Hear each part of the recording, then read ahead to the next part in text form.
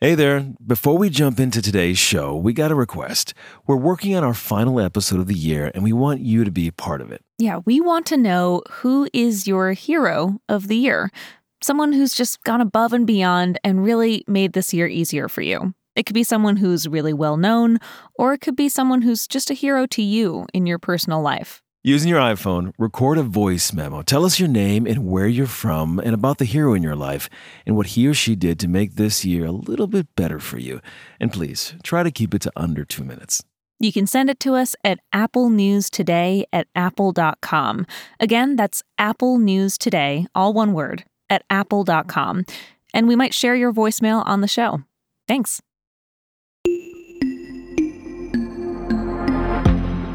Good morning. It's Wednesday, December 16th.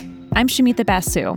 And I'm Duarte Geraldino. This is Apple News Today. Each morning, hear about some of the most fascinating stories in the news and how the world's best journalists are covering them.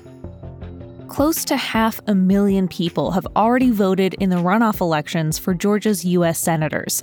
2 seats, 2 races. One is between Republican incumbent Kelly Loeffler and Democrat Raphael Warnock, and the other is between Republican incumbent David Perdue and Democrat Jon Ossoff. Those races are so critical that the balance of power in the U.S. Senate now hinges on what happens in Georgia.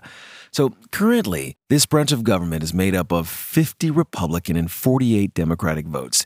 If Democrats win both runoffs, the party will control the Senate because Vice President-elect Kamala Harris has the power to break any ties. But if Republicans win one or both of these Georgia races, the GOP will continue to control the U.S. Senate. Which is why these races are getting so much national attention, and why the leaders of both political parties are getting very involved. Yesterday, President-elect Joe Biden was in Georgia campaigning for the Democrats. I need 2 senators from this state who want to get something done, not 2 senators who are just going to get in the way. One advisor to Biden tells Politico, don't underestimate his appeal in Georgia. He says Biden connects with moderates, with independents, and with Republicans who are turned off by Trump. And that's why he says Biden was able to win in this very red state. But remember, it was not a landslide. Biden won the state by only 12,000 votes. And in the Senate races, Republicans got more votes than their Democratic challengers in November, just not enough votes to avoid a runoff. The thinking here is Republican candidates would be in a better position to win Georgia's runoffs. That is, if there wasn't what Politico is calling a civil war erupting within the GOP. Trump has been really critical of Georgia Governor Brian Kemp and Secretary of State Brad Raffensperger. This week, Trump called Kemp a fool on Twitter. He demanded the governor change the state's results of the presidential election. Otherwise, Trump warned January 5th could, quote, be a bad day for the Republican senators. But it's unclear what impact, if any, Trump's actions will have on turnout and the results. As for fundraising, Trump is sending out emails calling on his supporters to donate money to defend these seats in Georgia. But Politico says, just look at the fine print there. Most of that money is going to Trump's new PAC.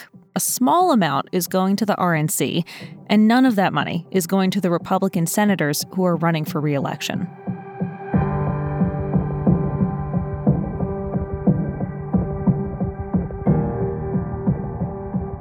If you were wearing a piece of clothing made of cotton, here's something the label won't tell you. 20% of the world's cotton comes from an area of China where forced labor is a common practice. This week, a report from the Center for Global Policy says there's evidence that strongly suggests China is forcing ethnic minority groups, including Uyghurs, to pick cotton in the Xinjiang region in northwest China. The Guardian explains the significance of this report. Adrian Zenz wrote that report. He's an expert on Xinjiang, and he analyzed government documents and state media reports. He found that China is likely using coercive labor transfer programs to force hundreds of thousands of Uyghurs and other ethnic minorities to pick cotton. Here's Zenz talking to international news channel France 24. There was evidence of forced labor in manufacturing, including in textile and garment making. But now we are talking the raw material, the picking of cotton. 20% of the world's cotton production is now directly implicated in forced ethnic minority labor. In my opinion, this is a huge game changer. According to Zenz, China's treatment of Muslim minorities likely amounts to the largest incarceration of a religious minority group the world has seen since the Holocaust. That treatment reportedly includes mass surveillance and the sterilization of women. By one estimate, up to 1.5 million people are in these camps, and some of them may have picked the cotton on your back.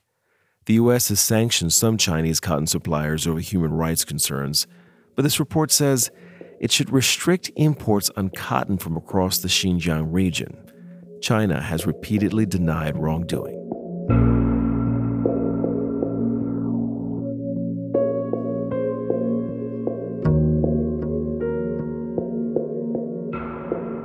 Six years ago, the jihadist group Boko Haram kidnapped 276 girls from a boarding school in Nigeria. It sparked a global campaign called Bring Back Our Girls. And yesterday, Boko Haram claimed responsibility for another attack, this time kidnapping more than 300 boys. The Wall Street Journal explains what happened. The kidnapping happened late last week. Local officials believe Boko Haram abducted at least 333 boys from a boarding school in a rural part of northwest Nigeria. According to the Wall Street Journal, this could be one of the largest mass kidnappings of school children ever. Now, Boko Haram's leader says they did it as punishment for, quote, un-Islamic practices. The Wall Street Journal spoke with a 17-year-old boy who managed to escape. He says dozens of men in military gear showed up on campus on Friday night. They were carrying automatic rifles, claiming that they were soldiers, and the men rounded up the students and ordered them to march into the forest. Now, this student says he walked for almost 2 days. No food, very little water. He said the men threatened to kill anyone who tried to run. But he was able to sneak away, eventually reaching a nearby village where locals helped him find his way back home to his family.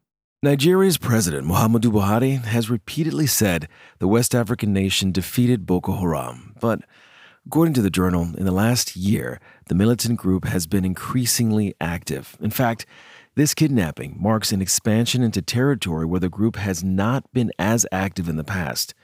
And in just the last 2 weeks, they reportedly carried out attacks on villages in northern Nigeria. Officials say they killed about 100 people and burned down hundreds of homes. The Nigerian defense minister confirms a search and rescue mission is currently in progress.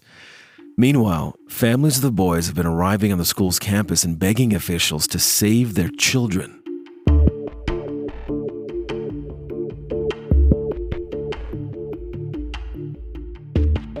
We all know that mail delivery tends to slow down at this time of year. Everyone's sending gifts and end-of-year letters. I've personally been waiting on a package to arrive, and I keep being told it's delayed another day. And it turns out the Wall Street Journal is reporting package deliveries are majorly delayed right now, and the backlog is only going to get worse as we count down to the new year. Yeah, it's bad. And with this storm in the Northeast, it could get even worse. You know, every time I hit buy online, it tells me it won't get here until January. Or they're trying to get me to pay some exorbitant fee for faster delivery. Apparently, FedEx and UPS are enforcing a limit on how many packages they'll pick up a day from all businesses. And they're doing it because they don't want their operations clogged by too many boxes. By the way, this is a change from the past when carriers would pick up everything, but then their service standards would drop as carriers tried their best to get them through the system in time. The Wall Street Journal reports that one company was processing about 2,500 orders a day at several warehouses as December approached. But then at the beginning of this month, FedEx said it would only pick up 200 orders a day. According to experts, if you want a package to arrive by Christmas, you should have ordered it by yesterday. So if you're procrastinating, take it from the Wall Street Journal and order it ASAP. And hey, you know, a gift is a gift, even if you get it after Christmas. I got you a tracking number. Sorry. You can find all these stories and more in the Apple News app. And while you're there, check out some of our audio stories. We'll talk with you again tomorrow.